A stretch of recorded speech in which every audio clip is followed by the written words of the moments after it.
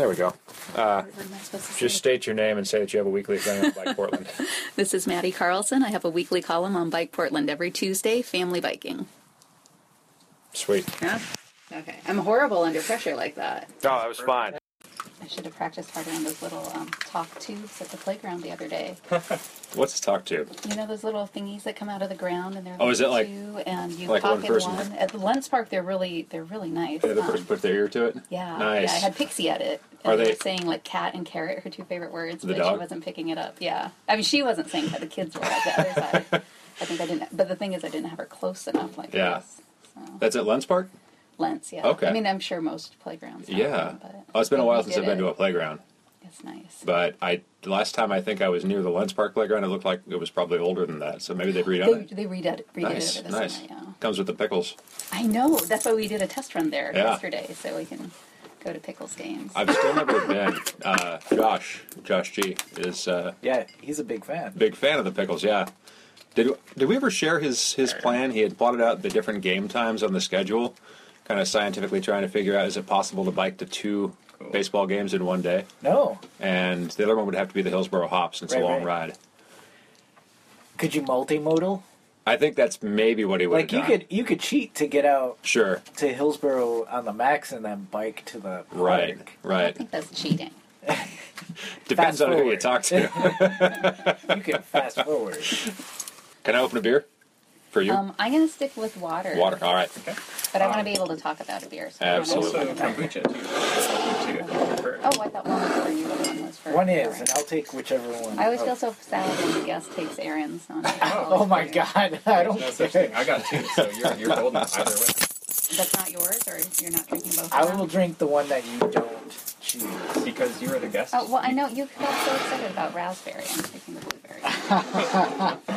All right, I'll take the red. Secretly hoping that I could have the raspberry.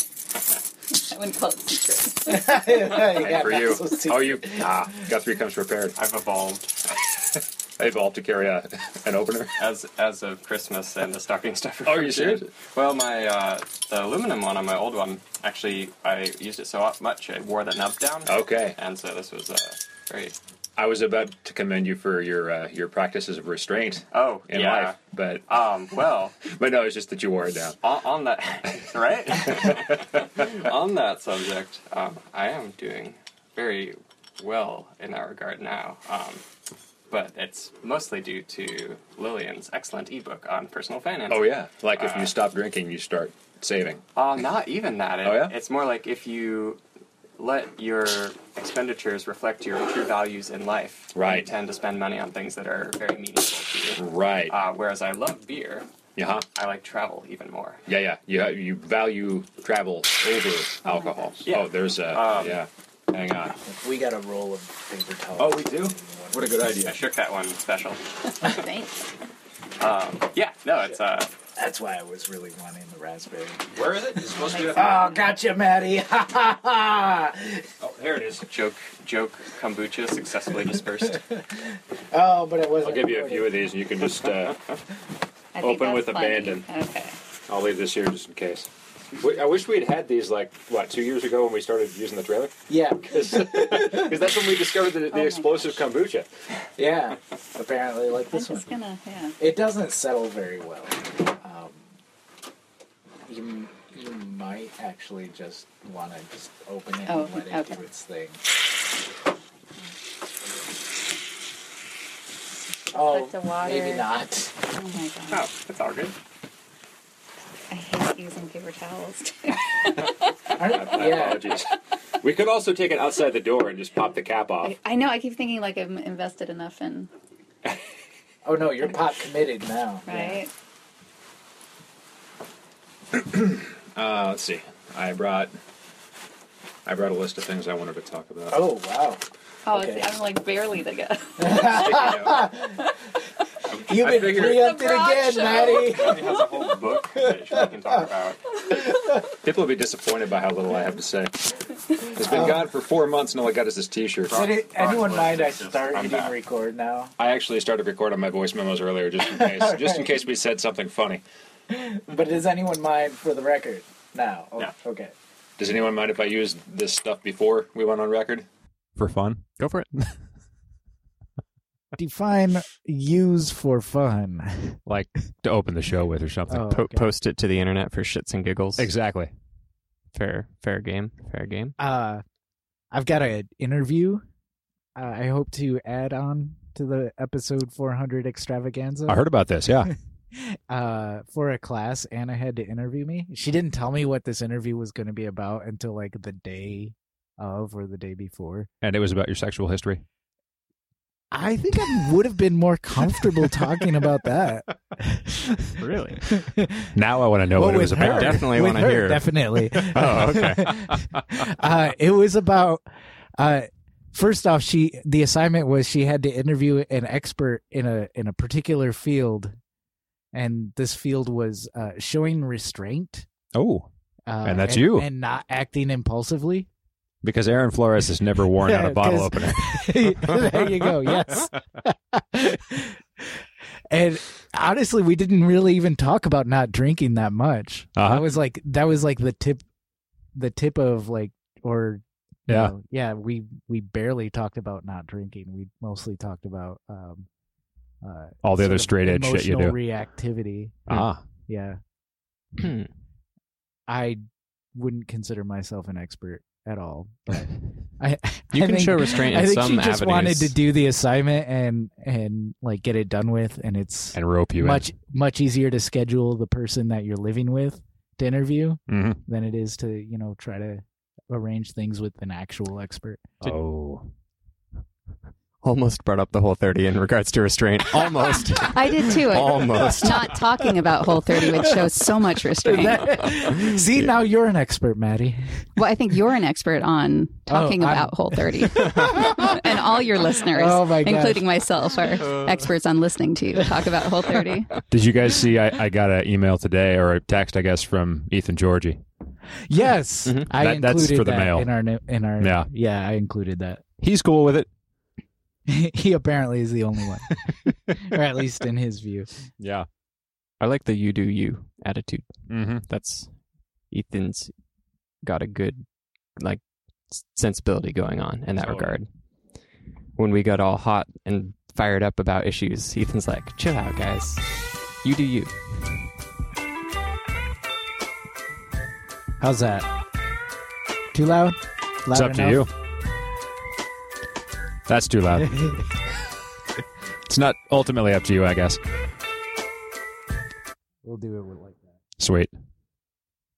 Right. One thing I've never done yet is to actually go back and replace the files, like just use the source files to mix the show. Yeah. It seems like too much work to me to get the timing right. So can I let you in on a secret? Uh-oh. I've been doing that for the past 3 or 4 episodes. Wow. Yeah. You've been like super producing under my nose. Source filing it. Yeah. Well, first off, one thing that has happened since I've taken over this part of the show is I keep forgetting to turn up my volume. And so the transitions are always tricky. So that's an obvious edit point. Welcome to my first 4 years of producing the show. And then at some point, it just seems like it kept playing softer and softer. And so it was just easier for me to just replace, rather than keep trying to boost the levels in post, to just replace the file altogether. It's like when you record drums kind of as a scratch track for the rhythm, because you want the actual inflection of the real drummer. Right. And then you use that audio track to trigger a bunch of different MIDI drum sounds. Yeah. Yeah, kind of like that. Like drum replacement. It's so clean and so human. And yet so fake. But no one knows because it's, it's got that natural feel. Yeah. Well, there's a human at the console. And you are that human here. Wow. We're going deep. We're going all the way to the bottom with episode 400 here. Thanks for delaying to 400 again. We only had to do it twice? This is actually 399C. Mm-hmm. We're having you back on the show next week. Episode 400 is Aaron's interview. This is just this is I'm not sure where I'm going with that. That's okay. Reach for the stars.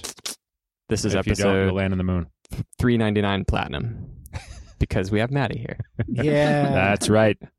Actually, This is 399D, and then next week Maddie comes by herself this time. Finally. Finally. There we go. Or so I think.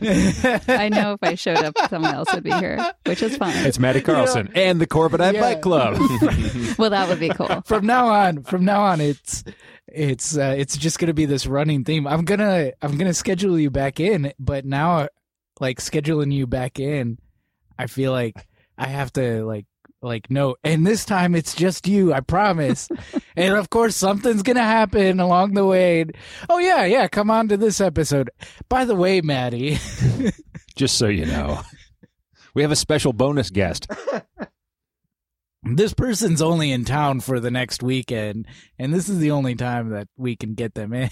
Oh, you're going to use me for an example? Yes. Anyway, should we start? I'm in. All right. I think we're warmed up. Yeah. We're punchy. Here we go. Before we get to mail, I'm going to take a break. Oh yeah. I was going to say I'm going to keep the proverbial tape rolling. So don't say anything bad about me while I'm gone. We may not induce demand on local roads, but I mean, you know, what we do induce is the sending of.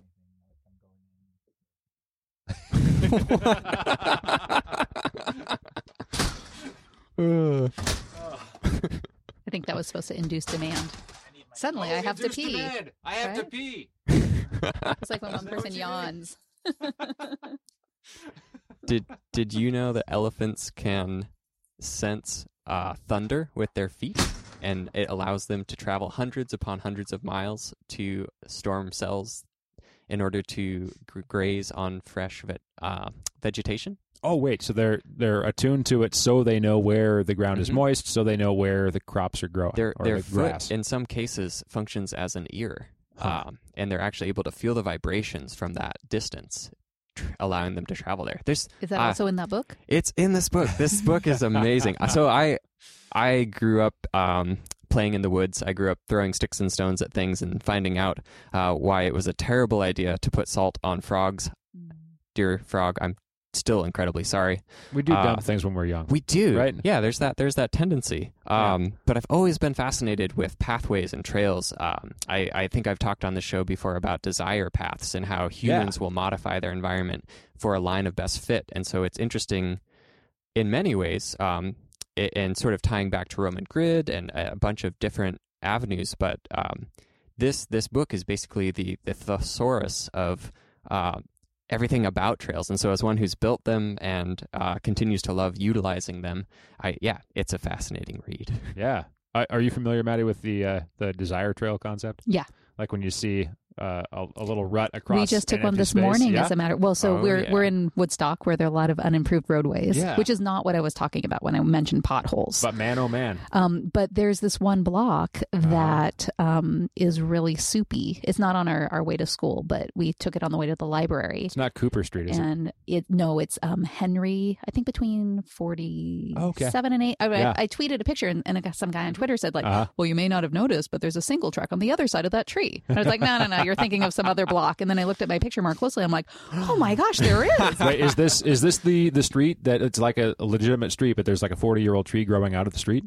I mean, it's unimproved. It's all dirt. Yeah. But so it's we went this morning and took the single track on the other side. I think I know the one because I think I remember taking a picture.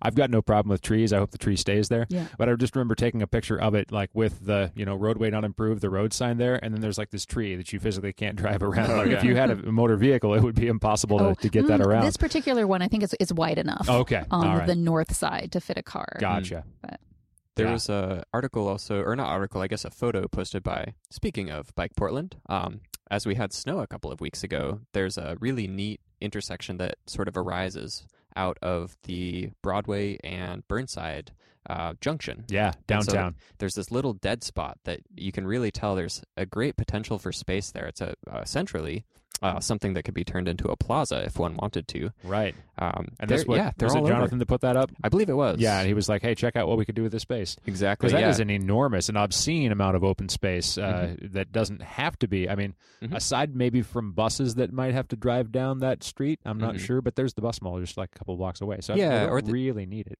They have pretty good throughput on, I think it's the street just prior to that. I'm forgetting if it's 6th or 7th there. Yeah. But with that, the snow's basically Portland's, it's our blank canvas. Yeah. It allows things to exist temporarily, but to show a path towards what could be. And they call that, what, a snack down? Yep, snack down. Yeah, what is that?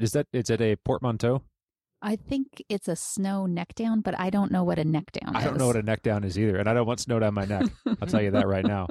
Makes it sound almost unpleasant. But no, is that like there are places where you've got the lanes are wide enough for there to be parking strips on both sides of a street, and then up where you have two streets intersecting, it like necks down to a more narrow. So there's like no park. You can't park all the way up to the intersection or something.